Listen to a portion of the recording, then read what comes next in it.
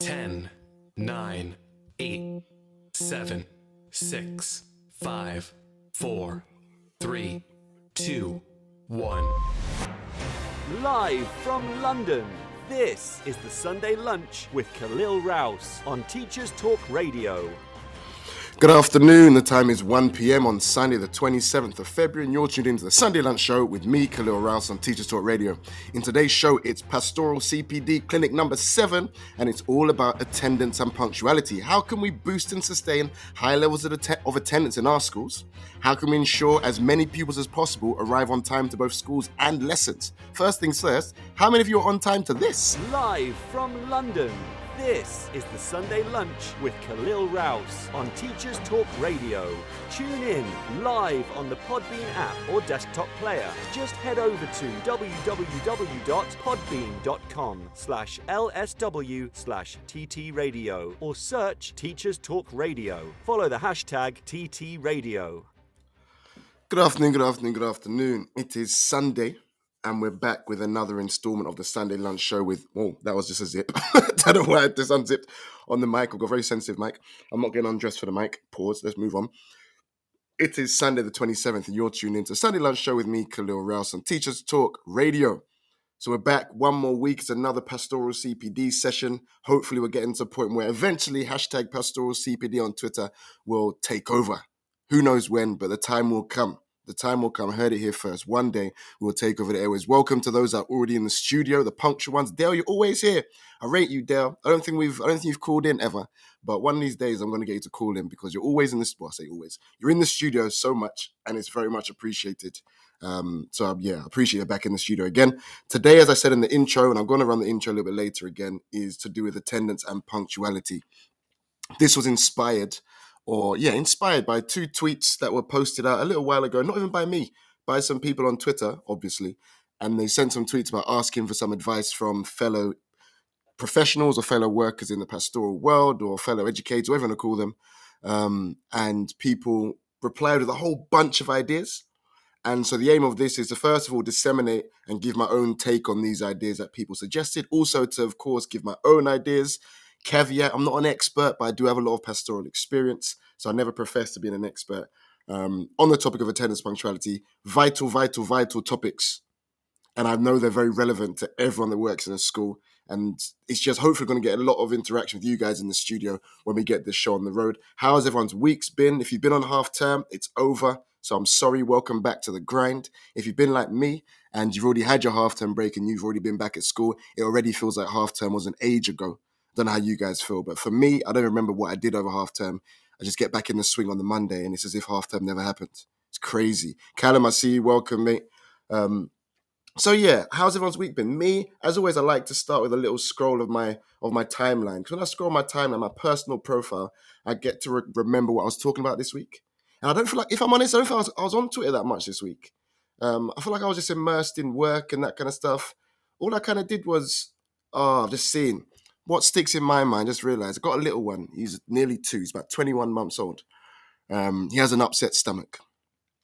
Those of you that are parents or have been, no, I was going to say have been parents, but I'm going to say have been parents to toddlers, let me phrase it like that, may know what this entails. So we're talking about a pretty upset stomach from my little man.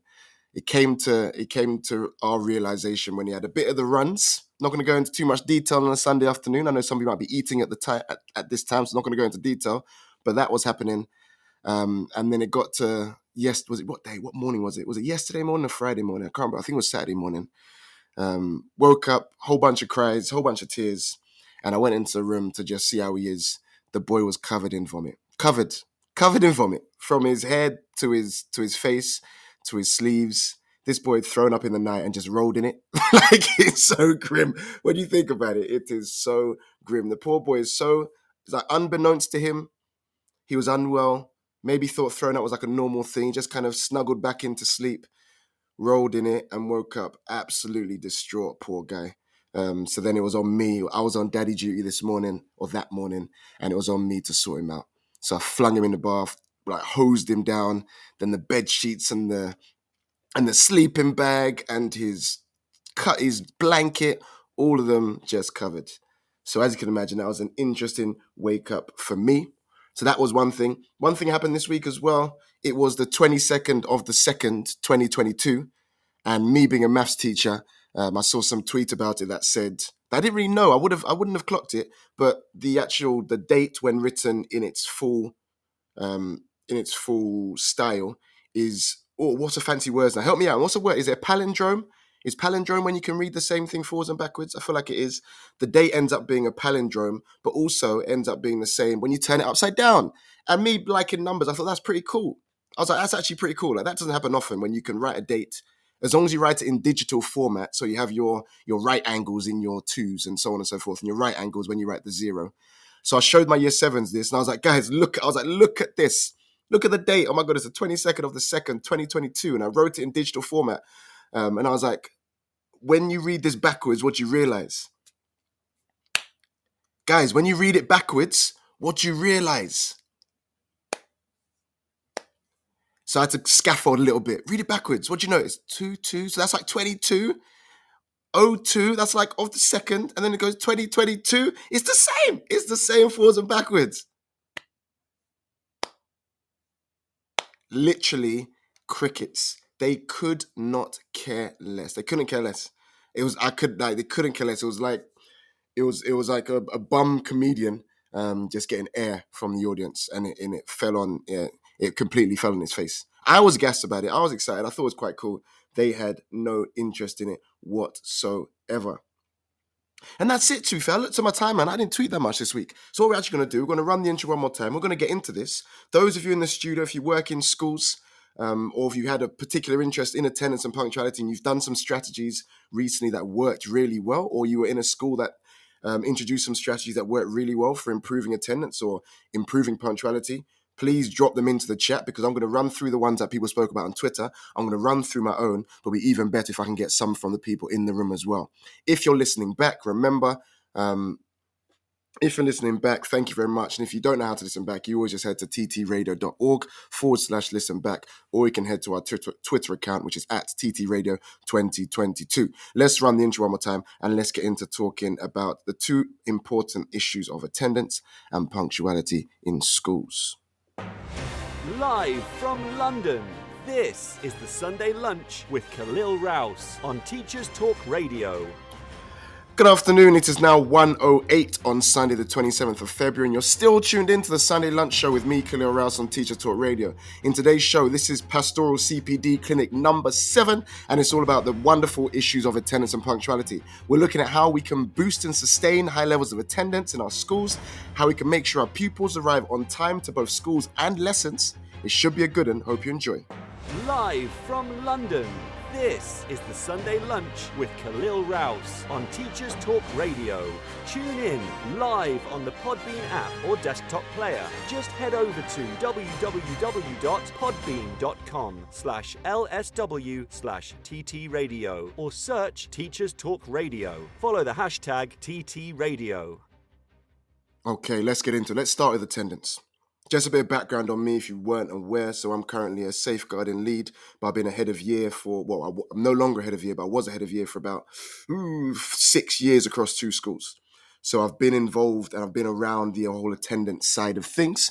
And I've written down some ideas on this, and the actual Twitter threads aren't about specific attendance. They're more about punctuality to lessons and punctuality to school. So I'm going to talk about attendance, and I've got my own ideas. I've also got some articles as well that I might draw upon. But let's see where it goes. Those of you in the studio at any point, if you want to call in and contribute ideas, please do.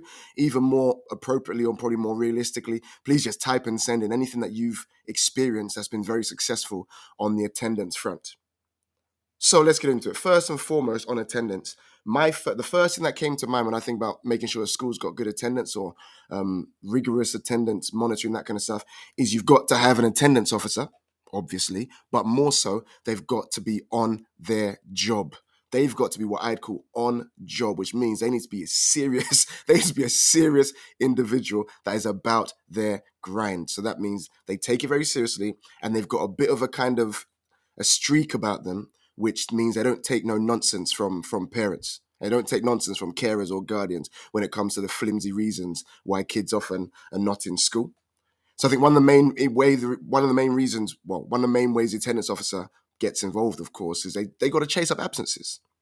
But then you can have attendance officers that kind of chase them up. They talk to parents and say, hi, yeah, it's Miss So-and-so, it's Mr. So-and-so from calling from school. We haven't got so-and-so with us today. Any reason why? And then what often happens is a parent obviously gives their reason. And we know as professionals working in schools that these reasons lie on a spectrum. These reasons lie on a spectrum. They're not feeling too well this morning. Oh, they woke up with a bit of a cold. Oh, they're feeling sick. They said they got a headache. That's like the lower end up until what's the top end? Yeah, they injured themselves that we're currently on the way to hospital, for example.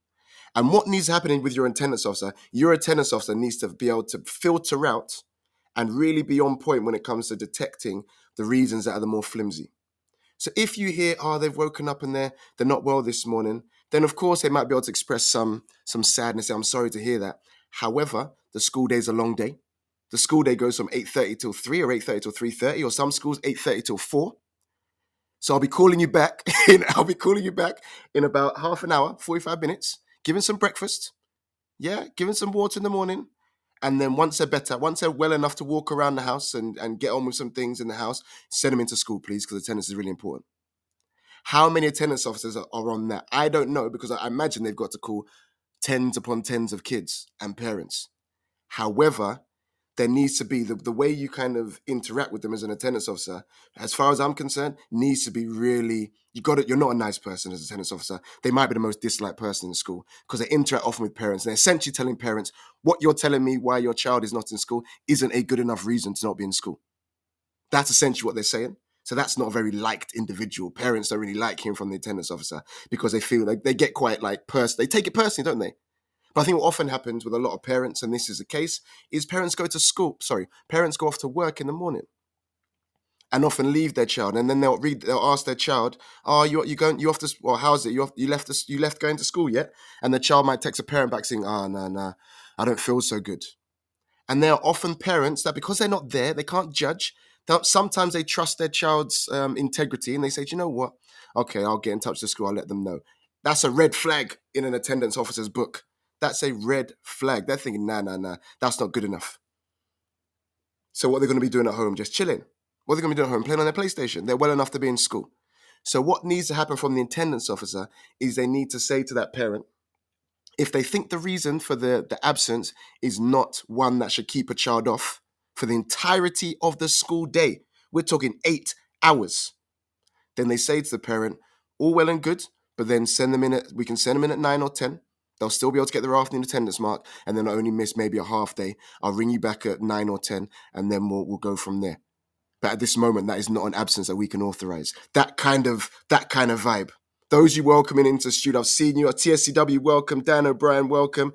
XNNP, welcome. No idea who you are, but welcome. If you can let me know who you are in the chat, it means I can refer to you by name. We're currently talking about attendance. Those of you that were late to this session, those of you that were late, I will say my first thing on attendance is you've got to have an attendance officer that is on job. You've got to have an attendance officer that is a little bit militant and doesn't take nonsense. An attendance officer that doesn't authorize absences unless they're sure this is a legitimate reason when it comes to illnesses. If they got a cold and a headache, cool, sorry to hear it, but headaches and colds usually subside by the time you get to about 10, 11. What are they doing now? On their games, chilling. They're on their games chilling. So you need an attendance officer that has been given the time to be able to chase up these parents and say, hold on, it's now 11 o'clock. Are they well enough to be up and about? If they are, put their things on, get them packed ready for school, send them in, please. They'll get their half mark for the day. Because some of the excuses, once you accept an excuse and you say that you're going to authorize the absence, they got a headache. Okay, cool. We'll put the I in the register. Nice to hear from you. We'll see them tomorrow. Once you accept that, the bar is low. Parents will just say, okay, headaches are okay. So you need to set that bar so high when it comes to what you authorize and what you don't authorize. So saying to a parent, we're not authorizing this absence. We don't think that's a legitimate reason for the child to miss an entire day of school. That sends a message to parents. Let me know what you think, especially if you work in pastoral. Do you have an attendance officer that is militant? Because I think those are the best to have in school sometimes because parents will just come with the nonsense. Dale's come in. Dale's come in the chat and said some of the excuses from parents. It is, but the thing is, listen, let me not slight parents because I can understand that it can be tough. You've got a teenager, You've got your own job, you've got your own responsibilities. I understand that you don't want to fight that battle, especially if you're at work. I get that. But you've also got to have a bit of gumption as a parent. And Dale said, yeah, an attendance officer who is persistent and no nonsense all the way is a massive thing. So if you've got an attendance officer in your school and you think they're not really that persistent or they're not no nonsense, then I think have a little word with their line manager, or if you're a position of authority in your own school, have a little word with them. Like, tell them we don't want to authorize that, especially if it's your responsibility to look after attendance. Say, no. Headache, migraine's okay, but migraines subside, a bit of water and a bit of food. 12 o'clock, send them in. They've got afternoon lessons. They'll get in for lunchtime. They'll get a half mark. All those little things can boost attendance because there's a massive difference in the long run between missed whole days and missed half days. So that's my first piece of advice on attendance. My second piece of advice on attendance, well, it was already around the kind of authorization of absences, that kind of stuff. My second thing that I think a lot of schools need to make sure they do is to be very transparent about what these attendance percentages mean. Because when you tell a parent that you have, or you tell kids that you have an attendance target of 95%, 97%, that means jack all to parents and kids. Doesn't mean anything. If you tell a parent, yep, our school attendance target is 97%, they say, okay, but what does that mean? So until you translate that to both parents and to students themselves, they're just going to hear a number and think 97% is, that sounds a lot, but you can get a couple of days. Genuinely, I imagine some people might hear 97%, hear that is 3% less than 100, and then think 3 days off every now and again is fine, for example. So the kind of thing I'm talking about is, from my own calculations, when I remember doing this in a previous school, 97% attendance mathematically is 1 day off per half term. It's 6 days off in the year. Gets you 97% attendance. That needs to be translated to kids and to parents, because if you don't talk about that, then they're not going to know what 97% attendance even means. So 97% attendance, I believe it's something like 195 school days, something like that. If you calculate it, to lose 3% means you missed 6 days. So that could be, if you average it out, 1 day each half term. Once you communicate that to parents from the outset, then they're starting to think, oh golly, oh gosh. So these schools are actually expecting our kids in all the time. Yes, we are. Yes, we are. So that's my advice. And 95%, let's do the maths. I can't work it out off the top of my head. You're looking at something like every 1% correlates to 2 days. So 10 days off essentially gets you 95% attendance, roughly. Something like that. Yeah, 10 days off across the year will get you 95%. Yeah, 2% every two. I'm just doing the quick maths in my mind. So translate that to parents. Don't communicate percentages without translating it. Whenever I send attendance letters out and I've said things like, right, so-and-so's at, well, our attendance target is X, that means this. That is a lot more powerful for parents because they don't understand the percentages. Because why would they? They're not worked in schools before. So that's one piece of advice I'll give as well. Anyone else at any point, if you have advice about driving attendance up, please drop it in the chat. Because this is, I think schools are setting themselves up to fight battles when they're saying, oh, your child's percentage is 94 or 93. We need to get them to 95, 96. The parent says, what does that mean? The parent says, what does that mean? Because how would they know? How would they know? So that's one thing as well. Dan, you've just come in. You've hit me on my next point. So the next thing you should be doing when you're talking to parents is, as Dan says, so Dan in the chat has said, I agree, I think it's more effective to state days, weeks, and link it back to learning loss. 100%. So what he's meaning there is missed days off correlates to missed hours of learning, which correlates to missed weeks of learning, which can correlate to missed years if you extrapolate the data across their entire school.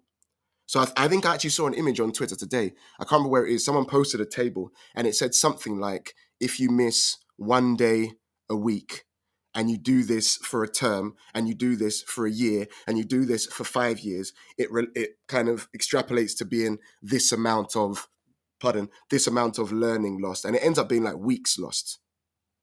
And when you show those figures, be transparent with kids. They're the people who need to get into school. The kids need to understand the rationale about why we push attendance so much and why we show these data and you know those graphs where they have like, they put on the x-axis, I think they've got attendance, and on the y-axis, I think they've got grades or average grades of 5, 6 above, something like that. And you can see the data saying those that attend upwards of 95% throughout their school life just do better in exams. Those kind of things need to be translated like often to students. I feel like maybe we do it at the start, or maybe we drip feed maybe once a year, but it should punctuate. If you want kids to think about their attendance, it should punctuate their daily life. Maybe not daily, weekly, half-termly life. You need to talk about the correlation between attendance and success academically, not just once at the start of their time in year 7 and expect them to remember it, especially as you get to crunch time near year 11 and year 10, when attendance matters even more so. Well, I'll say even more so. Attendance has kind of greater ramifications as you're going to be taking your assessments later that year or next year. You need to be transparent about what it means. You miss one day, that means you miss 6 lessons. If you do that again, next week, you now miss 12 lessons. If you keep doing that, blah, blah, blah, blah, that's the message you want to be sending to your kids, and that's the message you want to be sending to their parents as well. Because if you just talk about attendance percentages, it doesn't mean anything to parents. Doesn't mean. And Daryl's come in the chat saying he agrees with Dan. Dan, I agree with you as well. Akash, welcome. Liam, welcome. We're talking about attendance. I've given 2 or 3 or 4 roughly of my own advice on how to improve school attendance. The first one was to have an attendance officer that's on their job. No nonsense, no frills. They're not there to be liked. An attendance officer that's on their grind. And then I spoke about the threshold for authorization of absences. You need to make sure your threshold for authorizing these absences is high, so that you're saying, yeah, headaches. We're not authorizing a headache right now. We expect to see them in the afternoon. We're not authorizing that. That's not good enough reason, because we can handle a headache in school. They can get some water, send them in with some food and some water, and we'll give them some time out in the medical room if they need it. We can manage them in school. If you come on that kind of angle, parents are like, yeah, I'll send them in then. And then it filters down to the kids. No nonsense. Next piece of advice is, for me, I've seen a lot. Letters and threshold letters, I think, are quite important. And I think if you really want to boost attendance, don't wait until people get to 95%, 94%, 93% before you start sending out letters saying, this is slipping. I don't have the figure in mind, but my advice is we know that obviously 90% lower than is counted as persistent absenteeism. For that to be such a strict label, you can't wait till 90% to be sending letters out to parents saying, oh, by the way, you're now considered a persistent absentee. If it's that important, then you should be sending letters when they drop below the 95% mark, being, just so you know, so-and-so has fallen below 95% attendance. So what? And then I think, what if you could do? It's maths, isn't it? I think I had a parent once who said to me, and at this moment I was like, they just don't understand. A parent said to me once, their child had dropped down to 98 or 97, and the parent said to me, how long will it take for them to get back to 100? It was at that moment early in my career of being ahead of year, I was like, you guys just don't get it. You guys don't get it. So I was like, no, we need to translate these percentages. So in the same way, so I think in these attendance threshold letters, I think what you would say is something like, right, your child's percentage is 94%, for example. That means they have missed, I think it's 12 days. Well, that'll be across a whole school year. Depends on how long the time period's been. I think if you have the time and the calculations, you say, right, in this time period, that means they've missed X amount of days of school. If this were to continue on the same trend, they would miss this many days of school across the year. And what that correlates to is this many lessons. And what that correlates to is this lost learning. And we know that, and then therefore we're given, your child is at a disadvantage now of being successful in year 11 when they do their GCSEs or their A-levels or whatever else, because that's what parents want for their child. Link it back to that. But start those attendance letters before the 90% mark is my advice. So that parents are getting it drip fed to them and they're crud, the school's on our case. Let me send little Ralph in or little Alfred in or little Ahmed in. Let me make sure. And that in tandem with an attendance officer that is ringing up saying, no, we're not authorizing, by the way. Not good enough. They're on 94%. You can't be keeping them off for a headache or because their tummy's not. Send them in. And if they're throwing up in school, then yeah, fair enough. We might send them home. But if they start to subside, then send them in. That kind of tone. Cool. And again, welcome those guys in the studio. If you have any advice that you want to share or think that people would like to hear, anything that's been effective in your school, drop it in the chat, call in, and I can disseminate it out. Next thing around attendance that came to mind, I tried this in a previous school. I don't know if you guys have had this before. In a previous school, they started a initiative where they called them, I don't know what they called them, like welcome back meetings or welcome back conversations. And what they organized was every time a child returned from an absence, I think even if it was a 1 day off, they would have to go to the canteen and have a sit down meeting with either a senior member of staff or a member of the pastoral team about their absence and what it was for and their attendance, blah, blah, blah. That was orchestrated by SLT. Let me know your thoughts on that. Have you ever had anything like that before? I don't know if they're still running it now. I don't work at that school anymore. And I don't actually know because at that time I wasn't involved in SLT. I don't know what the impact was. But that seems like that's like you had a day off, now you're going to sit down and meet me in the morning and we're going to talk about it. That seems maybe that's something that you think you could do in your school if you've got the capacity. I'm not going to vouch for it either way because I didn't see the evidence of what impact it had on attendance, unfortunately. But it is an idea. So, just to clarify, the attendance team, if someone would come back in after a day's absence, they had some sort of tracking system where it flagged to them, Kaylee's back in and she wasn't here yesterday. That means she goes on a list, and then the pastoral team went round during form time, or they sent round the list during form time, can't remember. And then any kid would then have to walk down to the canteen and lined up to go 1 in, 1 out. Well, not 1 in, 1 out. 10 in at a time, meeting with 10 different members of staff, and they had their attendance certificates there. It was very formal, it was very formal. But I guess my thinking on it now, reflecting on it, is all well and good. It's all well and good talking to the kid, but are we talking to the parent? That's my question. Are we holding the parents accountable? Because you can have the meeting with the kid saying, your attendance is this, but the kid will just try the same trick. Or will try the same thing. The kid ain't going to just be like, now I'm not going to tell my mum that I got a headache. They're going to try to tell the mum they got a headache, or the dad they got a headache, or the carer they got a headache. And they're going to try the same thing again. So on reflection, I'm thinking, did we do as much with the parents and carers to say, right, your child's on this. We can't authorize many more absences for you because it's not going to fly. So that was a missing piece, I think. Dan, you've typed in the chat the letter I. I don't know if that was the start of a comment. So yeah, finish your comment off if you have something to contribute. We much appreciate. What's the next thing that comes into mind for me? Attendance are education and welfare officers, legal proceedings. No parent wants to receive a letter that we could have to go down the legal proceeding route. But admittedly, this would often happen. Right. So I'm just gonna cut myself off for a second and go back because Dan's commented in the chat. So Dan said, I think you have to be careful with strategies like that. So he's talking about the one-to-one meetings, as you could easily single out the wrong kid for the wrong reason. As you said, it's a parent's responsibility. Right. So yeah, it's one of those things where if the tone of the conversation is like a kind of like a blaming one, then that's not right. Because the kid could have a legitimate reason for being absent, or there could be family circumstances going on that have prevented the kid from coming into school that day that maybe you're not aware of. I don't know.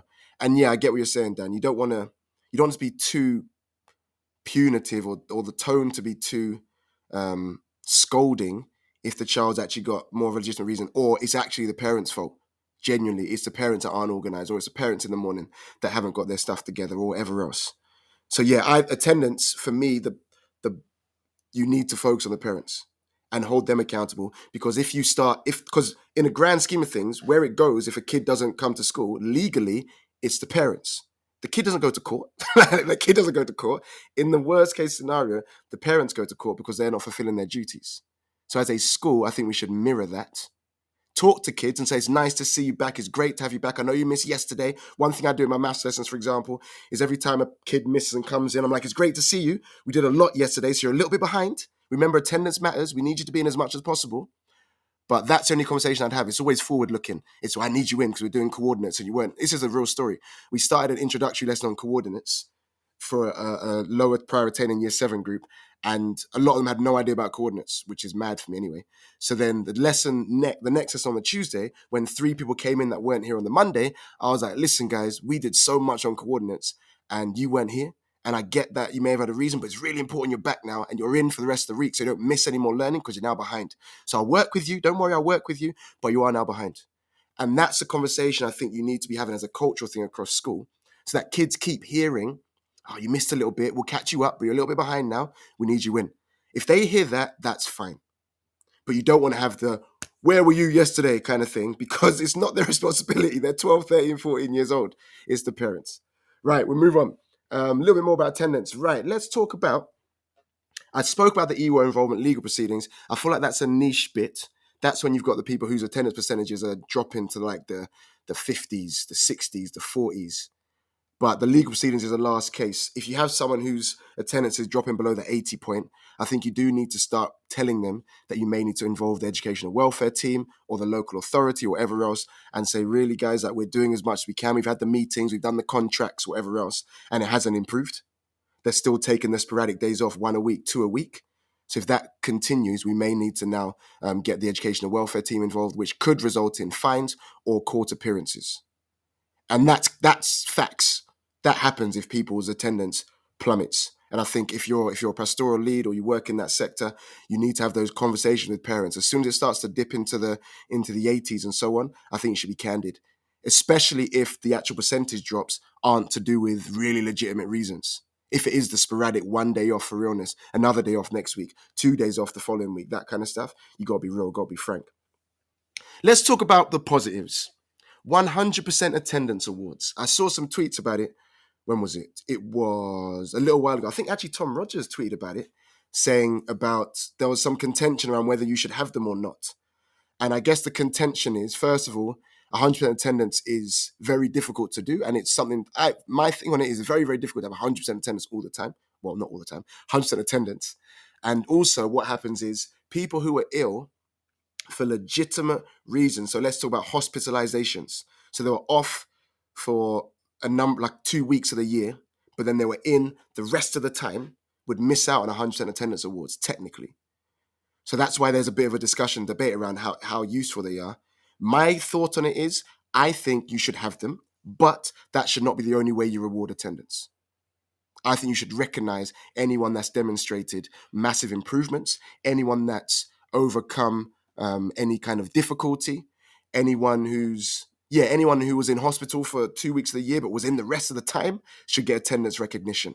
Your only recognition for attendance shouldn't be 100% attendance, because I think that's unrealistic. I think it doesn't take into account circumstances, personal circumstances, and so on and so forth. But I think you should recognize it. I think one thing that works quite well that I've done in previous schools is, rather than looking at attendance as the kind of macro across the year, we look at attendance in the half term. So we say, right, at the start of the half term, we say, at the end of one half term, we say next half term, if you're in 100% of the time, this is a kind of school-wide competition. If you're in for 100% of the time for the next 6 weeks, your name gets entered into a raffle, and then there's some sort of prize. When you shorten the bracket over attendance, and then you give them a tangible, I think rewarding coming to school is fine as long as it's over a considerable enough period of time, and also so that it's open to everyone. I don't think personally, unless it's exceptional circumstances, you should reward someone for coming to school if you're not going to potentially reward other people for coming to school. So only under exceptional circumstances, I think that's fair, personally. But let me know what you guys think. But yeah, so I've been in a school where they said something like, yep, 6 weeks, guys. If you come into school for 100% attendance, your name goes in a raffle, you can win a bike. You can win a bike. And we gave away a bike to a kid who had 100% attendance for that half term. And fortunately, or funnily enough, or not even ironically, conveniently, this child also had 100% attendance for the whole year.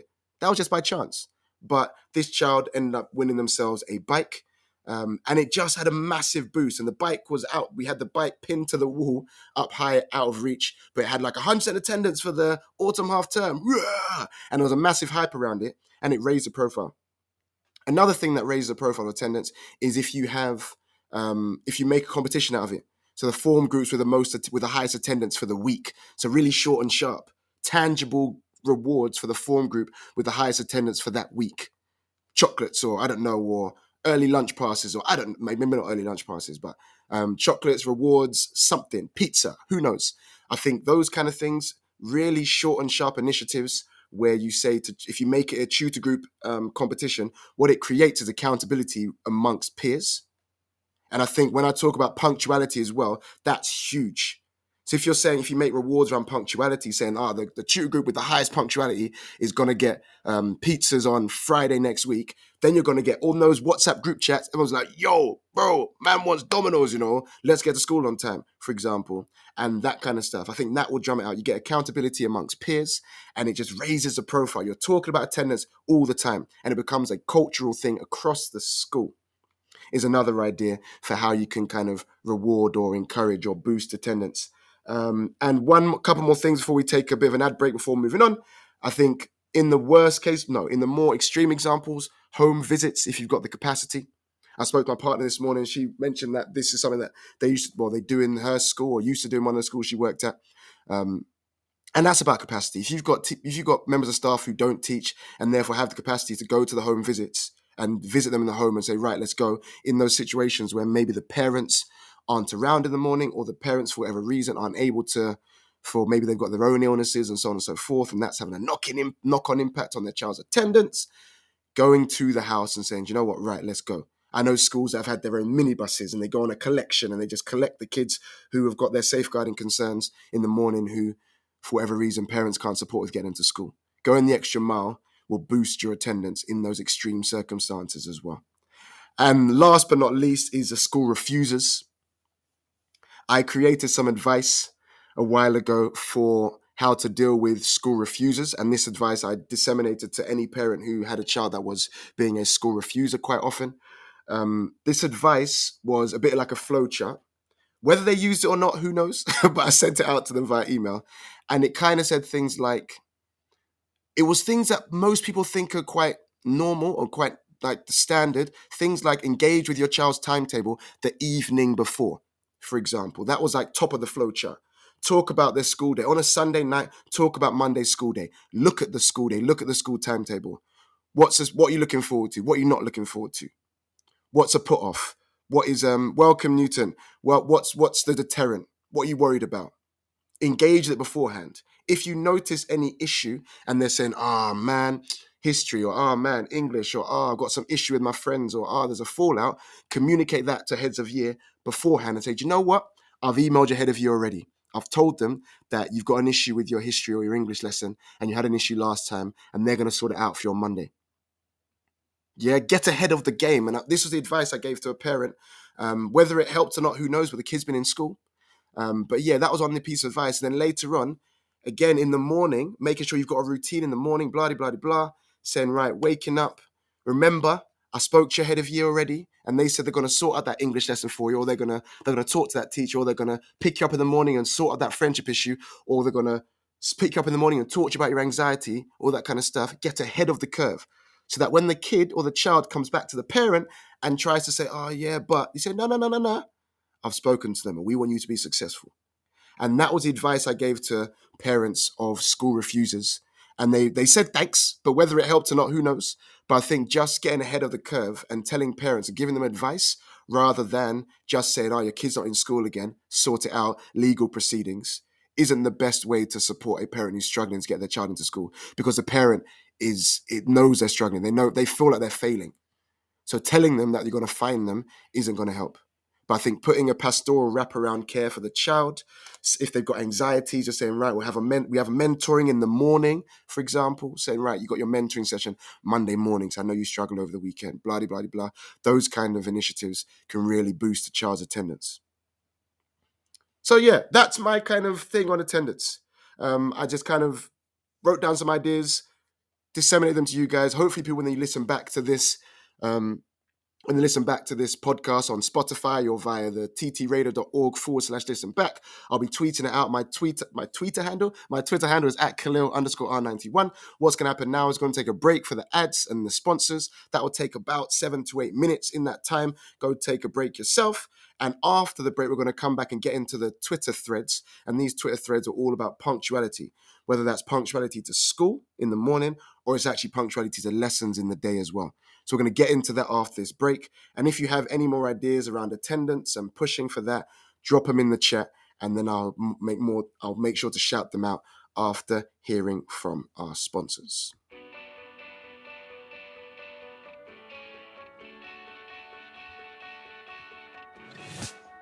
This episode of Teachers Talk Radio has been made possible with support from Witherslack Group, the UK's leading provider of SEN education and care.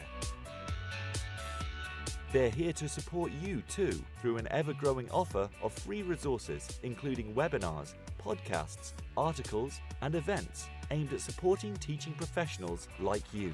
Visit their website at www.witherslackgroup.co.uk to find out more. Introducing UpLearn.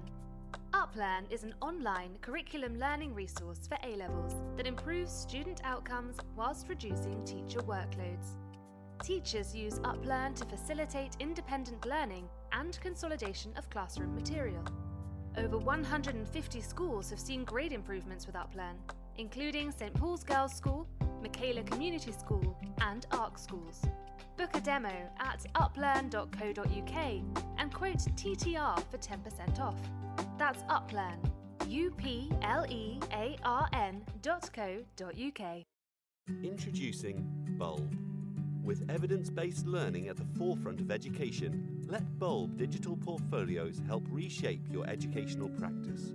Bulb helps teachers teach and learners learn. Bulb is an easy-to-use, fully accessible digital platform that captures students' digital learning assets in one place, allowing them to evidence their learning and reflect on their growth.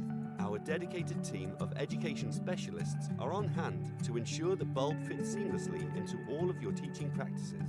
Come take a look and get a free account at bulbapp.com. If you're listening to this, then we know we share one thing in common: a passion for the type of outstanding education that every child deserves. That's what makes us the leading provider of specialist education and care. We need people like you to help us achieve even more. With us, you'll be given all the resources and support you need, offered a clear path to career progression, and be rewarded with some of the best salaries and benefits the industry has to offer. We are Witherslack Group. If you'd like to find out more, we'd love to hear from you. Visit www.witherslackgroup.co.uk/careers and be part of our future. This is Teachers Talk Radio, and this is Teachers Talk Radio News with Gail Glenn.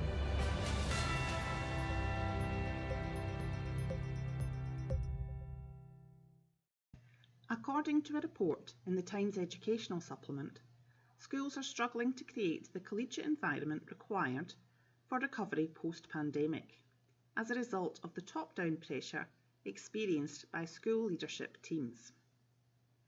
Results of a new survey show that 1/3 of teachers cite management issues in schools as the reason most likely to lead them to quitting the profession, along with pay and working conditions. CEO of the Chartered College, Alison Peacock, has called for more support for teachers as a response to this survey. She warned, "Education recovery will only occur if teachers and leaders are provided with necessary support." General Secretary of the NAS UWT Teaching Union, Dr. Patrick Roach, said, "The government must do more to tackle adverse and bullying management practices in schools. Teacher well-being is vital to securing the country's education recovery after the pandemic." The survey of 4,690 teachers was carried out by TeacherTapp on behalf of BET UK.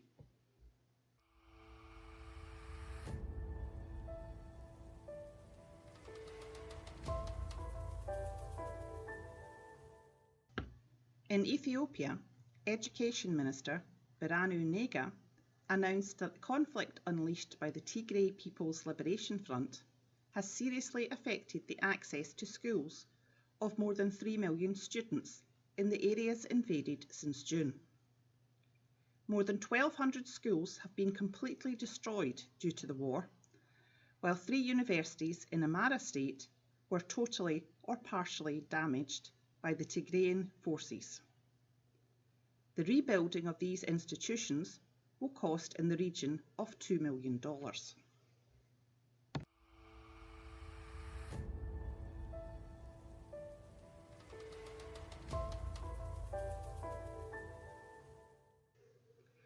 In Kenya, the Education Cabinet Secretary, Professor George Magoa, has voiced his hope that vocational and technical training in the country will be strengthened to help with the country's economic development. Magoa said the demand for plumbers, electricians, technicians and artisans was rising, challenging learners to take advantage of the demand and acquire the necessary skills to fill up the gaps.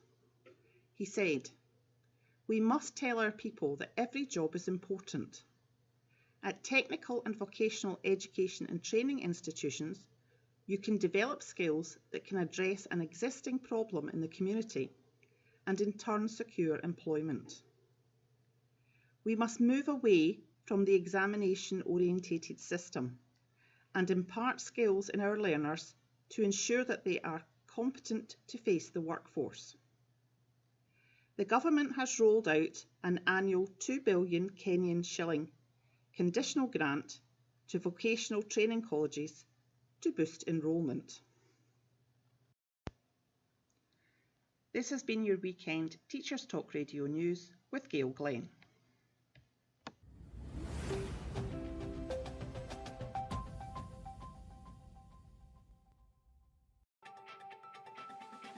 This is 2 Minute Tech with Steve Woods, your tech briefing on Teachers Talk Radio. Hello, today I'm responding to a tweet from Michelle Stevens at @m_Stevens0, pointing out to @TeamEnglish1 that a lot of people don't know about the snipping tool, and she was compiling a list of shortcuts. The thread sparked a lot of fantastic responses and inspired today's 2 Minute Tech. Today I present Getting Snippy with It. In Windows, a simple shortcut combo of Windows plus Shift plus S opens the snipping tool. The snipping tool is like an advanced version of print screen. After the combo key press, a small menu appears giving you 5 options. Rectangle select, which is draw a box around what you want. Freeform select, which is draw a shape around what you want. Window select, which is pick the window you want to capture. Screen select, which captures the full screen or replication of the print screen button. Some may say there's no point to this, but stay tuned, there is. Finally, there's a cross to close, and pressing escape can do the same thing. If you have an interactive board, you can pin Snip and Sketch to your taskbar. Right-click the icon and select Pin to Taskbar. Now you can press it to make screen grabs and not have to go over to the keyboard. Snip and Sketch also gives you the ability to annotate on a screenshot. To make this even more powerful, did you know pressing Windows and V shows your last 25 captures to your clipboard? The first time you use this, you'll need to switch on the feature by pressing Windows and V and agreeing to switch it on. Now you can take several screen captures and then paste them into the app you're presenting with. This can be very time efficient. For this week's visual version of the episode, I've made a series of clips and given some real-life examples of using the snipping tool, so don't forget to check out TT Radio 2020 Twitter feed. I'm Steve Woods, and that was 2 Minute Tech. 2 Minute Tech with Steve Woods, your tech briefing on Teachers Talk Radio.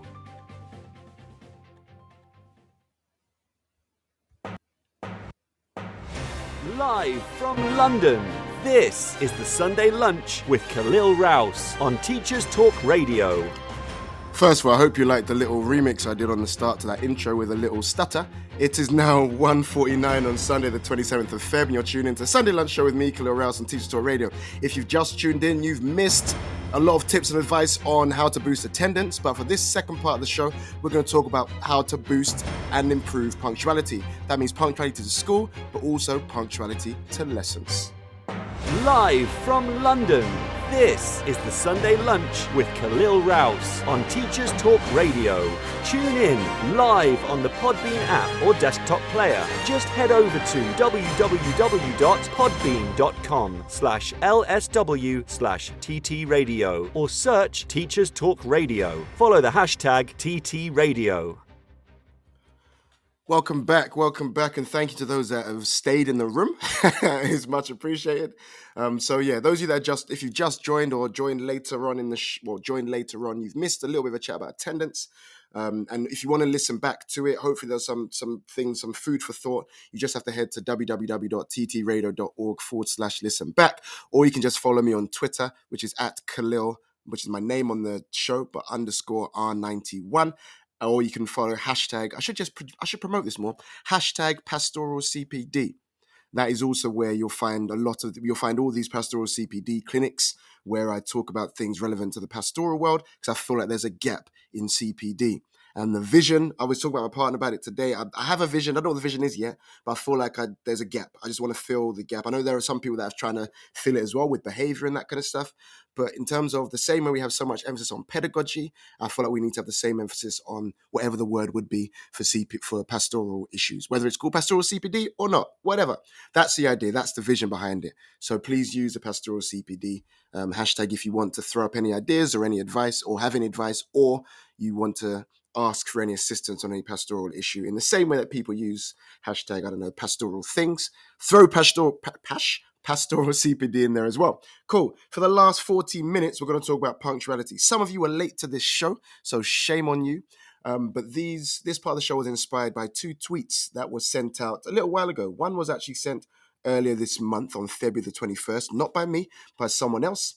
And there was so much advice that came underneath this tweet. So I feel like I've got a role here to, first of all, disseminate the advice that people give my own spin on the advice. It's just my personal opinion on the advice. And also, if you guys have any advice on how to, first of all, reduce lateness to school, so not lessons, to school, it'll be much appreciated. So this tweet was sent out, and it said that the person was looking for some strategies or interventions used in other secondary schools to reduce lateness to school in the morning. Not really lessons, but yeah, to lateness in the morning. And then this person underneath their own tweet said that they currently use a system where students are logged on Sims for minutes late in reception, and then a 10-minute detention is held for those students during their break time. I will get into talking about sanctions and stuff in a moment, but my first thing and my kind of query and things I'll ask you guys in the room is, it's all well and good trying to get kids to come to school on time. But as with most things around behavior and expectations, the rationale needs to be clear and the rationale needs to be communicated. If you're just telling kids to be on time to school, and you say things like, because you need to make sure you're in your lessons, then I hope you're not a school that starts with tutor time, because the kid will then think, tutor time's not as important as lessons. So as long as I arrive in time for my period 1 lesson, then it's fine. And I know that's been the mindset of a lot of kids in the past. So you need to communicate the rationale, but the rationale needs to be consistent across the school. So if you're going to say you need to be on time, then what are they being on time for? If it's tutor time, then say that. But then you need to communicate why tutor time is so important. Because if you don't know, if you can't pitch why tutor time is important, then what are they arriving on time to tutor time for? So that's a question I'm going to throw out there. I do wonder, and I just asked the question. I know some schools did that thing where they actually flip the day a little bit and they start with lessons instead.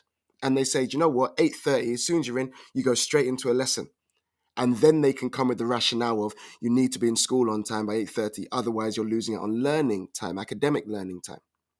But I don't know what the norm is these days. I don't know what the average is. My school, we have tutor time in the morning. But our tutor time is pitched as a way to develop their character. They have speakers. They not kind of music speakers. People come and do presentations. Of course, they got like assemblies. They do their PSHE through tutor time. They talk about relationship, sex, and education. I just said that because that's PSHE.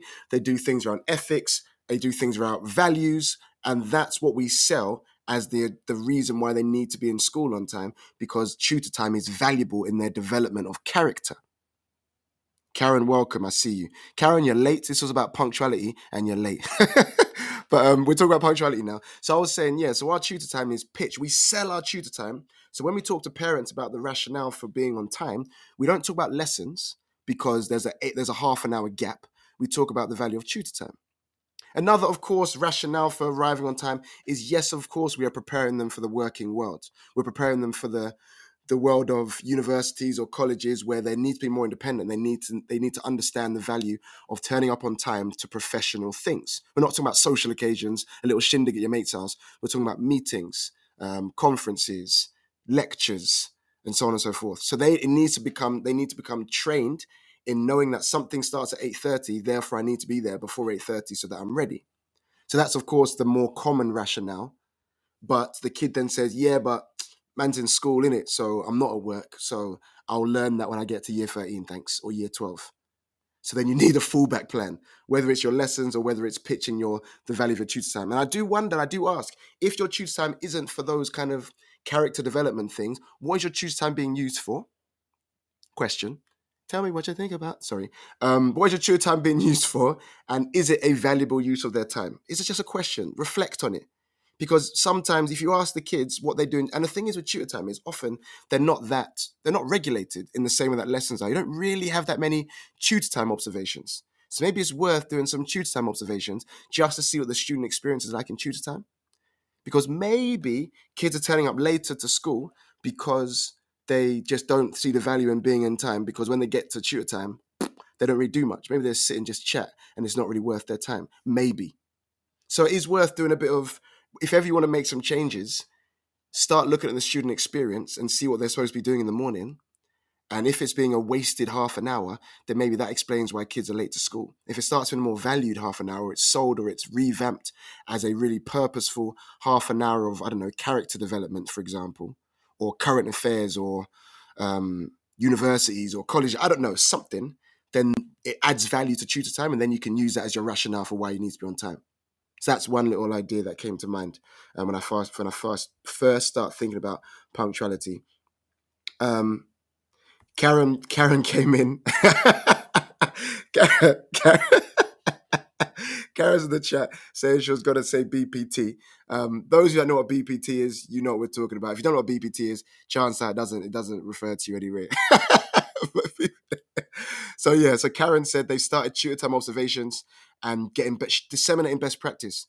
Because I'm gonna be frank, I've worked in schools where tutor time is a DOS. Tutor time is just, and being real, I'm not gonna slate any teacher, because tutor time might be that time, because let's say the teacher's got a 5-period day and they're late in the morning to school because they have their own children to take care of. Maybe that half an hour is the only time in the day they've got for that final bit of prep in the morning to get their lessons sorted. So I can understand how tutor time can fall by the wayside. But if that's happening, then don't start berating kids all the time for being late to school, because there's something systemically wrong. Maybe there's something systemically wrong with your tutor time setup or whatever else. So that's food for thought. And I think doing some observations of tutor time is powerful. Right. Next thing that came to mind on punctuality was always, for the persistently late, it's better to get to the root cause rather than before you get to sanctions. For the persistently late to school, it's better to meet, talk to parents, talk to the kid, work out what is causing this, because there may be some safeguarding concerns. And if you don't address the safeguarding concerns, or if you don't address the pastoral issue underlying their punctuality issues in the morning, if you don't address them or make reasonable adjustments for them, then there's no point talking about sanctions yet. So that's one thing also. So if you have someone who's late 2-3 times a week, have a meeting with them and their parents and say, right, cool, what's going on? So-and-so's late to school quite often. Talk to me about what happens in the morning. You might find out they're a young carer. You might find out that their parents leave to go to work and leave them in the morning on their own. They have to fend for themselves in the morning, get themselves up and ready. Not saying that's neglect, but that's useful safeguarding info. So you could work with the parents and say, right, is there some sort of strategy? I don't know, I'm just kind of throwing ideas out. But it's better to get to the root cause in those more acute circumstances before you start talking about sanctions. Because sanctions, where I'm going to come to later, but I'd always advise on a pupil-specific basis, what is causing their lateness, because you need to address that first before you start thinking about detentions and so on and so forth. Those of you that have just come in the studio, welcome. We're talking about punctuality. Earlier in the show, we spoke about attendance and boosting that, and I kind of threw out a whole bunch of ideas around how to boost attendance in schools. So if you want to go and listen back to that, please do. You can just head to Spotify and just search my name, or you can search the Sunday Lunch Show or search TT Radio. We've got so many shows every day of the week, morning, noon, and night. My show is always on a Sunday lunchtime from 1 till 2:30. Next thing around punctuality. When I responded to this tweet on Twitter, of course, my first question was to the person who sent it is, do their parents know that they're late to school? Is my question. And I don't mean like when you have parents' evening whenever in 6 weeks' time you'll let them know, but on a daily basis, do their parents know? If the answer is no, then you've got a missing piece in the system, because the people that are mostly responsible for getting the kids on time are the parents. So in the same way when I was speaking about attendance earlier, you need to start with them. So what they first need to know is that their child's actually being late. So depending on what system you use, we use a system called Bromcom. Not many schools use Bromcom, but Bromcom, you can send out automated text messages attached to behavior events. So if your behavior event was late, then automatically you'll send a text to the parent of that child saying, and it'll automate it with the child's name and whatever else. It'll say, so-and-so child was late to school this morning. Please do your best to support them in being on time to school in the future. Something like that, some template, and it gets sent out automatically. I know that some schools use something called class charts.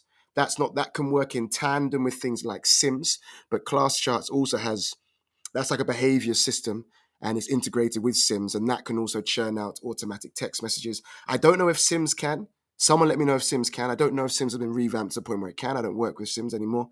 But anything where you send out automatic text to parents, because often they pack their kid up in the morning. They say their kid's out of school at 7:30. What happens? The kid just goes to the shop. The kid takes their time. The kid's a slow walker. The kid just bucks their mates or meets their mates. Let me translate. The kid meets up with their mates in the morning, and they just wander in late to school. Parent is unaware. As far as they're concerned, they did their job. Their kid left the house on time. So my first advice is let the parents know. Let them know through texts. And it's immediate. Every day, boom, text, child's late. Boom, text, your child's late again. Boom, text, your child's late again. And if that doesn't solve the problem, and there are no root causes of a safeguarding issue that you need to address, then it's time to talk about the sanctions. And the word I'd use for the type of sanction I think you need for lateness, if it's so important as a focal point of your school, the word I'd use is disproportionate. For lateness, because lateness can be on a spectrum, you could be 5 minutes late. And if you're saying that's unacceptable, then as far as I'm concerned, the best sanctions are disproportionate. By that, I mean, I had an issue of lateness in my school when I was head of year. And let me just clarify, the disproportionate sanctions didn't happen to everyone. The disproportionate sanctions were always kind of threatened as someone's late started to rack up. So if they started to accumulate 2 lates in a week, 3 lates in a week, then we'd say to the child, if this happens again next week, the sanction is going to escalate. So at first, they just get maybe a little negative mark in their plan, which may result in a detention. This is my school I'm talking about. But eventually, for some kids, we're talking about 2 or 3 or 4 in the year group, the persistent late pupils ended up losing their entire lunch instead if they were late at all. Yeah, so if they were 5 minutes late in the morning, their entire lunch was gone. They had a lunchtime detention. They didn't socialize at lunchtime. I know the person who sent the tweet out said they did a 10-minute break detention. As far as I'm concerned, that's not enough of a deterrent. When I look at that and think, chill, someone's calling in, interesting. We'll see what happens here. Hello, can you hear me? I'll invite them again. No, okay. Okay, either way, if you want to call in, Ziad, please do. I know people but then I always get a bit dubious when someone enters the room and then calls in, because I feel like they feel like they're in like I don't know what I'd even call this, but I feel like that happens. And often the last time, I don't know if you guys were in the studio, last time someone called in and they entered the studio and then called in, they end up abusing me. Like, it wasn't pleasant. So I'm always a bit dubious sometimes. So where was I? So in terms of sanctions, disproportionate. So like I said, lunchtime gone. The kids are like, what? Just for 5 minutes? Yes, lunchtime gone. And slowly but surely, this child was able to leave school and leave home a little bit earlier and walk a little bit faster. And that's what I'd say. So my advice is disproportionate sanctions. I spoke to my partner this morning, and she said in her school, if people are late, their school doesn't have a no phones policy. So that means if they're late, then they lose their phone. So if they come into school but they're late, then they have to hand their phone in. And apparently that's turned into a massive deterrent. You have the kids running into the building because they want to lose their phone. The counter question becomes, what if a child doesn't bring a phone to school? That's a counter question, because then what's the sanction for them? And also the counter question is, if they refuse to hand their phone, and obviously you need a follow-up. So then it might turn into an internal exclusion, for example. But I do wonder what happens to the kids that don't bring phone to school. But I know most kids do, so it may catch them. So let's go back to the tweet, because these are my ideas. Let's see what people say on Twitter. So I spoke about mine already. Someone else said that parents receive a late text and the detention increases each time, and then they have parent meetings and they have late reports. So I'm assuming a piece of paper that has to get signed in the morning. But this is my thing with reports. I'm going to be really frank. Reports are only as good as the parents monitoring at home, and reports are only as effective as a parent's enforcing some sort of either an incentive or a consequence for performance on the report. If the report is just a piece of paper that they're filling in, they take it home, they show their parent or carer, and the parent or carer goes, okay, do better, and they go the next day, do the same thing. Like, who is that? That's not benefiting anyone because they're not feeling anything in terms of whether they're being incentivized or whether they're being deterred. So if you're doing a late report, cool. But you need to have an agreement with the parent to say, right, if they're late, then yes, we can do our thing in school, but can you support us at home as well? What do they like doing? Can you take the games away? Can you take the phone away for the evening? Can you blah, blah, blah, blah? Can you support us to support your child? Because unfortunately, I know it's not always the case. I know parents have they're dragged in numerous directions, but the report is only as effective as those that are enforcing it at home or in school. So you can't just have a piece of paper without any kind of follow-up. So then someone else on Twitter said, this person said they made huge progress in this area. They said they've got now clear systems and processes. They found educating children and parents and the heavy same-day sanction. I agree with that, heavy same-day sanction. So when someone was late, they had a same-day detention after school. And then they also said they do pastoral follow-up to support persistent lateness to understand the cause.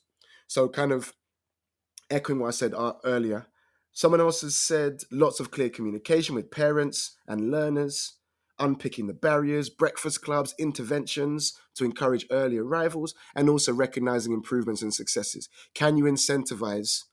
And this is what I think sometimes. Should you reward? I don't think, and I said it about attendance as well, I don't agree personally with rewarding someone for example, coming to school on time or attending school unless it's exceptional circumstances, unless you're going to offer the same reward to the other students in school. So unless it's exceptional circumstances, I personally don't agree with saying to a child, if you're on time, if someone's been late 30 times recently and you say, right, you know what, if you're on time every day for the next 2 weeks, you'll get this prize. The kids who have been on time the whole time will look at you like, bro, hold on, I've been on time the whole time and I've got nothing. So it has to be exceptional circumstances for me personally to try and reward someone for being on time if it's an expected standard. I don't agree with rewarding students for doing what's just minimum expected unless it's exceptional circumstances. That's my caveat. Where was I now? Yes, that was recognizing improvement, celebrating success. Someone said that they used to do break time detentions, but then they found that after school has more impact. Definitely. I don't know how you guys feel in your school. What's the biggest deterrent, lunchtime or after school? Some stuff I feel like it's lunchtime, you know. I feel like kids hate break time, lunchtime gone. I feel like it's the biggest deterrent. After school's not nice either. But I feel like the kid is more confident about being able to skip an after school, depending on the school system. But I don't know what you find out, which is the bigger deterrent. I know for kids in my school, I feel like if I say you're going to lose your lunch, they're like, oh, not my lunch. Because that's their time for play basketball. That's their time to kick the ball about. That's their time to chat with their mates. That's their time to whatever. So I feel like lunchtime is more of a deterrent for some kids, but it depends on the child. And then Miss Kato Sem said in the chat that lunchtime works best in her school. I think it's that's a time, like you've got all the fun stuff, table tennis, football, basketball, chilling with your friends, bust and joke, blah, blah, blah, blah. If you say you're going to take that away, that child might start making better choices, turn up to school on time. Someone said in the thread that they sent out letters about lateness, and I think that's a useful thing as well to make sure parents know. Same day lunch attention, someone said, increased contact with home, and so on and so forth. I can't say any more kind of innovative ideas, but that the common themes are existing.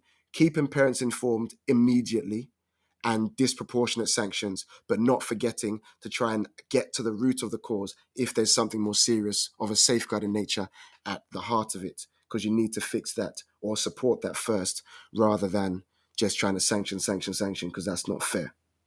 So then that's the theme. What else did I come up with around punctuality? If anyone else has come up with any ideas or any thoughts or anything that's worked well in your school, please throw it into the chat.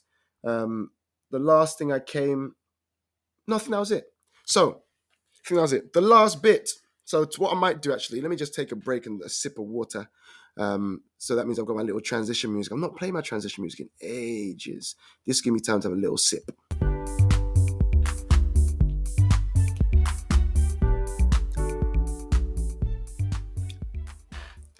you know what's funny? My glass was empty.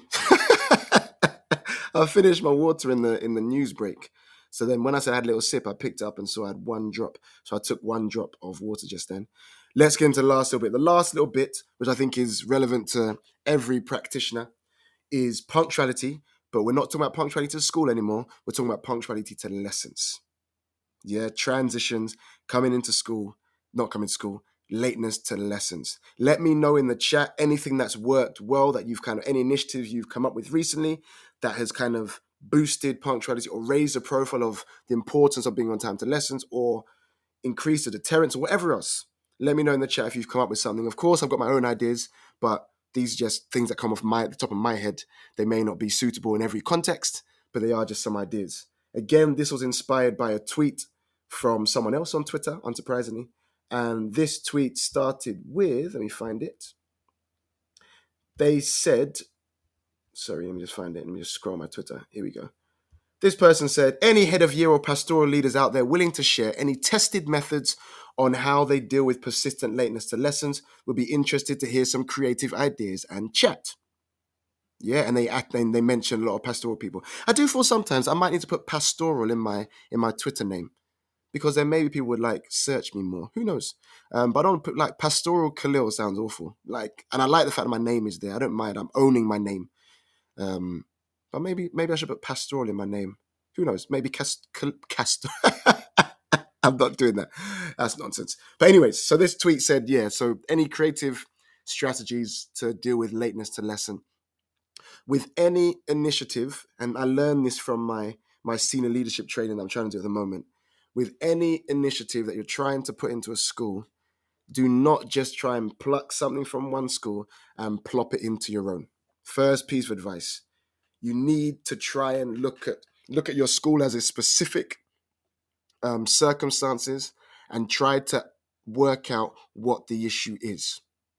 So that could come from observing transitions, that could come from talking to kids, that could come from observing corridors, being out and about and just seeing what is it that is making students late. Someone else has just joined the room and has called in. Oh, no, they've gone away. So yeah, just that's my first piece of advice. With any initiative, it doesn't matter if it's pastoral or anything else, before you introduce it, just make sure it's actually going to hit the heart of the issue, is my advice. I know it's easier said than done, but it's all well and good throwing in initiatives. But if you don't know what the actual crux of the issue you're trying to solve is or address, then it's just going to fail. Well, not fail. It's not going to be as successful. So we've got Liam. Thank you, Liam. I think Liam is the person who did the actual other tweet. Yeah, Liam, you are. Liam, now you're in the shoot. I should have mentioned you. Liam was a person who did the original tweet around, Liam is a person who did the lateness to school. So shout out to you, Liam. Thanks for coming in the studio. So Liam said in the chat that they're starting a new punctuality report tomorrow for persistently late students. Every minute late per lesson is added up, and that is how long they stay after school on a Friday. And he's saying thoughts on this. This was taken from a few different sources on Twitter. My thoughts on it. There are so many nuanced situations that can result in a child being late to a lesson. I guess you need to be prepared for the nuances. For example, another teacher, the most like out of their hands circumstance is the previous lesson overran. If this is a year 11 child who where their lessons change all the time and they're not with the same group, and maybe they just had French and they go into maths and their French teacher's lesson overran for whatever reason, or they were kept behind, and then they turn up late to the next lesson for what sounds like a legitimate reason, you need to be prepared for that. And in terms of preparation, whether you then have a situation where they need to therefore get written evidence that they're with another teacher, for example, or something like that, you need to have that in place. Otherwise, you may have children who turn up late and they're saying, "Sir, miss, I was late because I stayed with madam. She came behind, she wanted to talk to me about my homework." They turn up late to that next lesson. The teacher's going to be a bit conflicted. Or you then say it's zero tolerance blanket. If you're late, which I think is harsh, personally. So I think you need to have a nuanced approach where you need you need to kind of think of all the different permutations of what could happen and be prepared or second guess them and say, for me, if I'm thinking about that, if you're going to do a punctuality report, which I think can be effective, it needs to be something like, if you are late for a legitimate reason, because the only legitimate reasons that you can be late for a lesson are if you're talking to a teacher. If you were talking to a teacher because they've kept you behind or in the corridor, teachers need to know, but also kids need to know that you need to get written something, a written note in the planner or something. And then that kind of covers that base, because otherwise they'll turn up late and they'll give you a legitimate reason. And then the teachers are going to be stuck because they're thinking, hold on, do we give the punctuality, do I write down the minutes late or not? I've seen you've come in and added some more context, which is useful. This is the thing, context specific. So I didn't know your school do double lessons. So it's context specific. So in a school like mine, this punctuality report, for me, I wouldn't do it, because every lesson they change over and they go from lesson to lesson. So there's like knock-on effects. So it wouldn't work in my school, but in your school. So Liam said in the chat that emotional intelligence is required, agreed. But he says that they do double lessons, so lateness will only be after social times. So that is important context. That is very, very important context. Where it does sound like it may be more effective, but I will still say that something could happen at break and they could be with a teacher for a legitimate reason. They would still therefore need to ensure, whose responsibility is it, by the way? Is it the child's responsibility or the teacher's? I would say put it on the child. If you know you're on a punctuality report and you're late for a legitimate reason, it's your responsibility to make sure you're going to get a note from X teacher to say that you're with them. And then if you turn up, if and when you turn up late to your next lesson, we know it's for a legitimate reason, something like that. I think put that in place as well, just to kind of cover your back. Then Dan's come in and said it's an interesting idea. You just need to prepare for the follow-up. So what happens if they don't attend on the Friday? What next? You sometimes have to be prepared to go to the biggest sanction if you're bringing in a new punitive measure. Agreed. Especially on a Friday as well. Just skip out on a Friday. Are you willing to therefore bring it back and bring it to attention on the Monday? Or what happens on the Monday if they don't turn up? Are they being collected? Are they being walked down from the catch-up? We use the word catch-up. Are they being walked down to the detention, or is it on them to then come to the detention on the Friday? Because that could present some issues and barriers, because the kid might just walk out. So I think you need to go be in the mind of a child who's already late to lessons often. They're already not bought into whatever system you want, whatever routines you're establishing. So you need to get ahead of the game. If you've got like non-teaching pastoral staff, can you use them to go round lessons at the end of the day and collect the children? Can that work if you've got the capacity? If the child doesn't, have you got a system where you can communicate? If you've got like gate duty, can you communicate to those people on the gate to say, oh, these are people on the Friday detention for lateness, keep a lookout?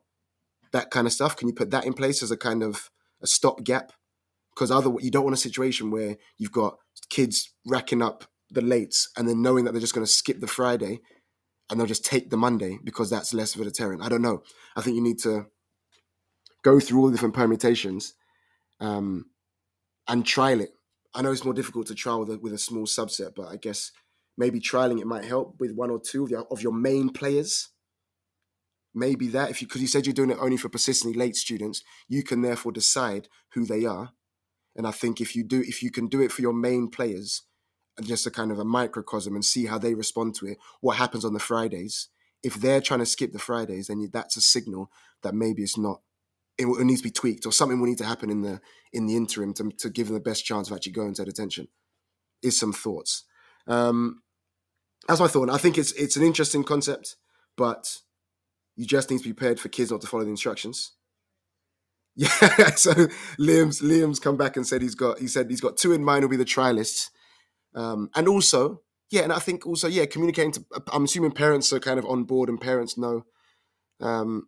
Maybe it's also communicating with the teachers who have these pupils in the last lesson. This is getting a bit more complicated, but maybe that's a missing piece, because who's definitely going to be with this child last lesson of the day? They need to be best placed to therefore know, little Kiara has got a late detention, so I need to make sure that I remind her or escort her or whatever. I don't know. So have a think about that as well, maybe. Like it's worth thinking about. Karen's come in the chat and Karen's saying overruns and no bells. So she looks out for persistent lateness and then gets students, and then students get ahead of department attention. Yeah, we don't have bells in our school. And my question to the room, because my school, we don't allow phones. And so phones get handed in and we don't have bells. And what I would ask you is, how many kids in your school have watches? And how many? And if their watch is cool, but how many? I know kids in year 9 that can't tell the time. So they have these analog watches on their wrist, and they can't tell the time. And how many clocks are visible around school? Like how do the kids know what the time actually is at this moment? Can they make decisions to know how late they're going to be? Because I know that we have a school without any bells, so there is a bit of a grey area. And you also have those timetables where, those timetables where ours is like lesson goes from 9 to 9:50. The next lesson is 9:50 to 10:40. The next lesson is 10. So already the timetable isn't an accurate reflection, because either the lesson won't end at 9:40 or the lesson won't start at 9:40. The two can't happen simultaneously. So there needs to be some clarity around that. But I think my best advice around trying to ensure punctuality to lessons isn't about initiatives for me personally, isn't about papers, isn't about reports. It's about visibility, and it's about a culture of the school, and it's about people being out and knowing the hotspots where kids like to congregate, knowing where they're going, where, like, heads of year, knowing where their year groups are supposed to be. So, I remember I used to have a timetable for my year group, and then you would know, oh, my year group's got maths, then they've got science, then they've got options. And knowing who your persistent late pupils, knowing their timetable, so that when you see them waltz in, do you know what they do? The kids still walk with their mates to their next lesson, even though it's not their lesson. Does that still happen? Because that used to happen in my school. My old school, that wasn't as rigorous as my current one. Kids used to walk each other to lessons. Oh, I'm just going to go with Sophie so I can walk her to art. Then I'm going to go back the other way and I'm going to go to English. Does that still happen? Because if so, the only way to tackle that, if it's not a kind of hard copy report, is to be on it as pastoral teams, to know who your main players are, know their timetable, be visible on the corridor where they're having their most, be out before the kids leave, be proactive. Say, right, guys, you've got maths, everyone over to science. This is the way to science year 10. So that's the quickest way, please. Don't take the longest route to science. Visibility, proactivity. I think you need to not start with that, but have you got that? Is my question.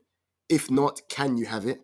If not, is there a capacity issue? I don't know. That's my question, I think. And also departments being visible on the end. If you've got department corridors, the heads of department being on job, the head department is likely to maybe not teach as much, or you're going to have non-teaching members of the maths department for that period. Can you create a culture where the non-teachers, for the first 2 minutes or changeovers, if lateness is an issue, everyone's out? I know it's radical, but maybe everyone's out on the corridors. Even if you don't have a lesson, you're on the hotspots, you're in the little corners where kids like to congregate, saying, right, I know you've got science, off you go. I know you've got English, down the stairs. Karen, no way. This is a Sunday lunch first. Is Karen calling in, or was it a butt dial? Was it a mistake? Karen, was that a mistake, or did you mean to call in? Because you've not called in. You've been in the show from the outset. Did you mean that, or was it a random butt dial?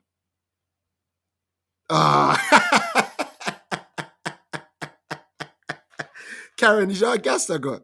You hear how gassed I got just now? I've never been more excited about a caller. Karen, man, one day. I got so excited.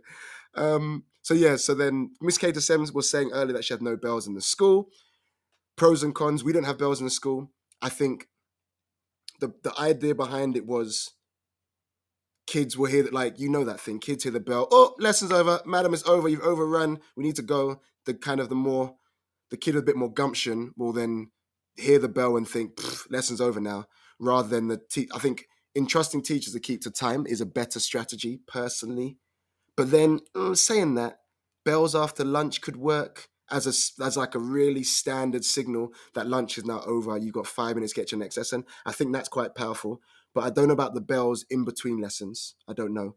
I'm mixed. I'm torn on that one. I've worked in schools with bells. I've worked in schools without them. I see pros and cons to both. But yeah, so Dan said we had the same problem. So putting up big digital clocks on each corridor. There we go. That's what I'm talking about. Digital clocks. Like, kids don't have watches. And if you're saying they can't have phones, how do they know the time? Like, not every kid has a watch. And if you've got a rule around phones, then saying you've got 5 minutes to get there, kids don't know time like adults. We've learned it we know how long 5 minutes is roughly because of just experience. But 11, 12, 13, 14-year-olds, if they can't tell the time or they don't have a watch, they're not allowed their phone, they don't know the time. So yeah, so Dan's saying they're putting digital clocks in every corridor. I think that's powerful. And digital clocks in the atriums or the main indoor areas where they congregate. And then Dan's come back and said he agrees that everyone should be out on lesson change. I think you can have a massive cultural shift there and say it's everyone's responsibility, because SLT of course needs to be visible, but you're only going to you have more teachers than you have SLT. So if you can get everyone out for 2 minutes, culture is, it's about to be changeover, everyone's out for the last 2 minutes of this period and everyone stays for the next 3 of the other, kids start to realize there's no wiggle room because everyone's out, visibility. So that's something that I'd advise. Karen said 100% visibility on doors. And then TSCW, I saw you coming. I didn't shout you out, but welcome TSCW. Another regular has said they've put timed clocks on all the doors now. Oh, wow. I used to work in a school like this. Timed clocks on all the doors now. So they're locked on the corridor like a failure in the crystal maze.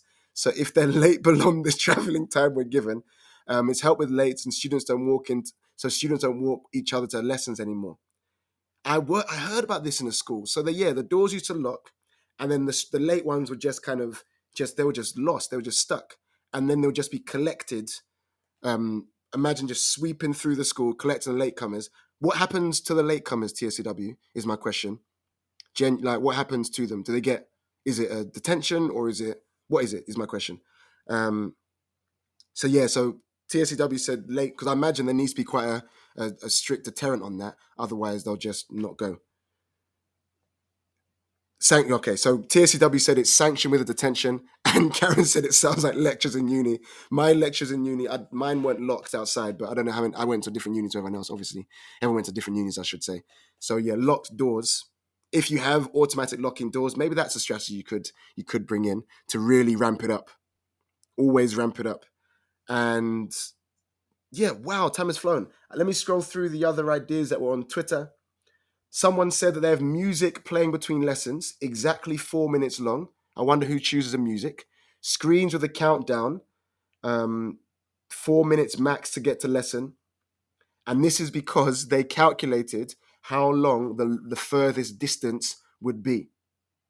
And then if you're late, you get a 15 minutes detention at break, lunch, or after school. What if you're late 2 times in a day or 3 times? Does that rack up is my question.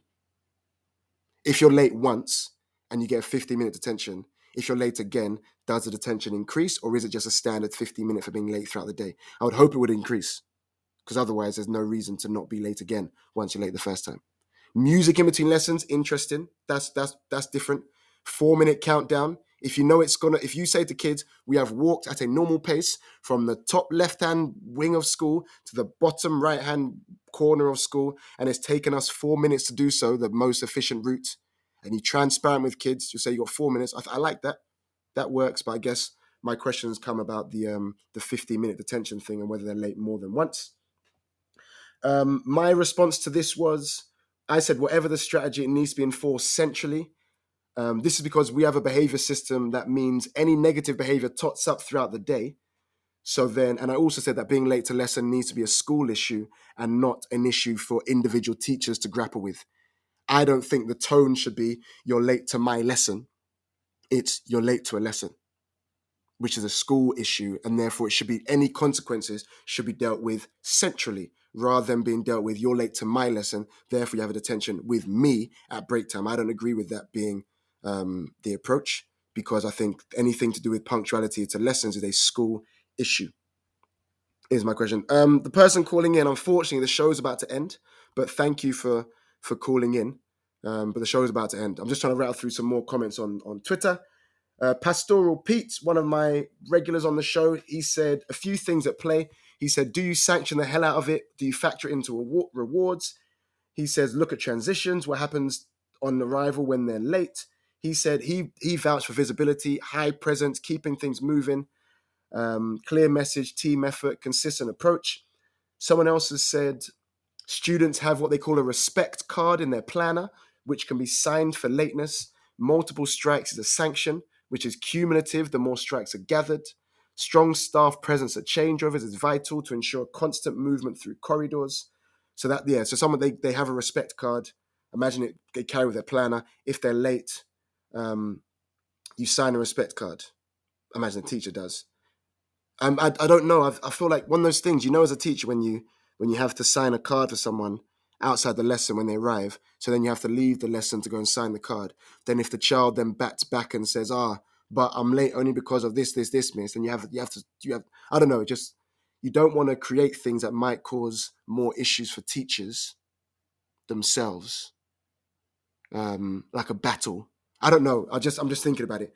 I'm not saying it's a bad idea or anything like that. I always think about the worst case scenarios of a child that's late for a legitimate reason and therefore has a kind of a back and forth. Then you have to use your on-call systems. Like it's all long. Sometimes it's all long. Just get to school on time. Just get to lessons on time. Simple, isn't it? And then, someone else said people support plan. Someone said I take the time back from them, which is break time, lunchtime, after school. This person's saying a lot about them specifically, which makes it seem like, I don't know if it's a secondary school or primary school, I'm not sure. And someone said the only thing is if they have to make it the time or break or lunch and the staff lose too, they can't claim to have the answer, but they do think we can make a rod for our own back. And so that's what I'm saying. That's why it needs to be a central thing. If you work in a school where your behavior system is still enforced non-centrally, then please change that, in my opinion. Then it becomes behavior becomes a school issue rather than a teacher issue. And then it really breeds consistency across the board and can really help in these situations. You're not late for my lesson. You are late to a lesson. Therefore, there's a central detention or a central sanction, is my advice. Cool. We will leave it there. Hopefully, for anyone that listens back to this or those that contribute to the show, thank you. Anyone that listens back, hopefully it's been useful. Maybe there's been some ideas that I've shared, other people have shared that you can then think about for your school. But please don't always just drag and drop straight in, because everything works somewhere, but not something works everywhere. So please just look at your own school context. The behavior reports work when it's break and lunchtime beforehand, but when it's lesson to lesson, the nuances of that can cause issues and so on and so forth. So really do analyze it and do some trials and that kind of stuff. Don't just go whole hog for the whole school, because I think you'll get a lot of kind of unintended consequences. That's my advice on that thing. That's the same advice for any initiative from a leadership perspective. Cool beans. We'll leave it there. Thank you as always. I'll be back. Am I back next week? I don't know if I'm back next week. I can't remember. I'll take my calendar. Hopefully I'm back next week. If not, then I'll be back the following week for another potential pastoral CPD clinic. Thank you for taking part. Thank you for contributing. Thank you for everyone that shared the show, liked the show, dropped in any ideas. I'll be back. Follow me on Twitter at Khalil_R91. It's been a pleasure as always. You've been listening to Teachers Talk Radio. Tune in live and listen back at ttradio.org. We look forward to hearing from you next time on Teachers Talk Radio.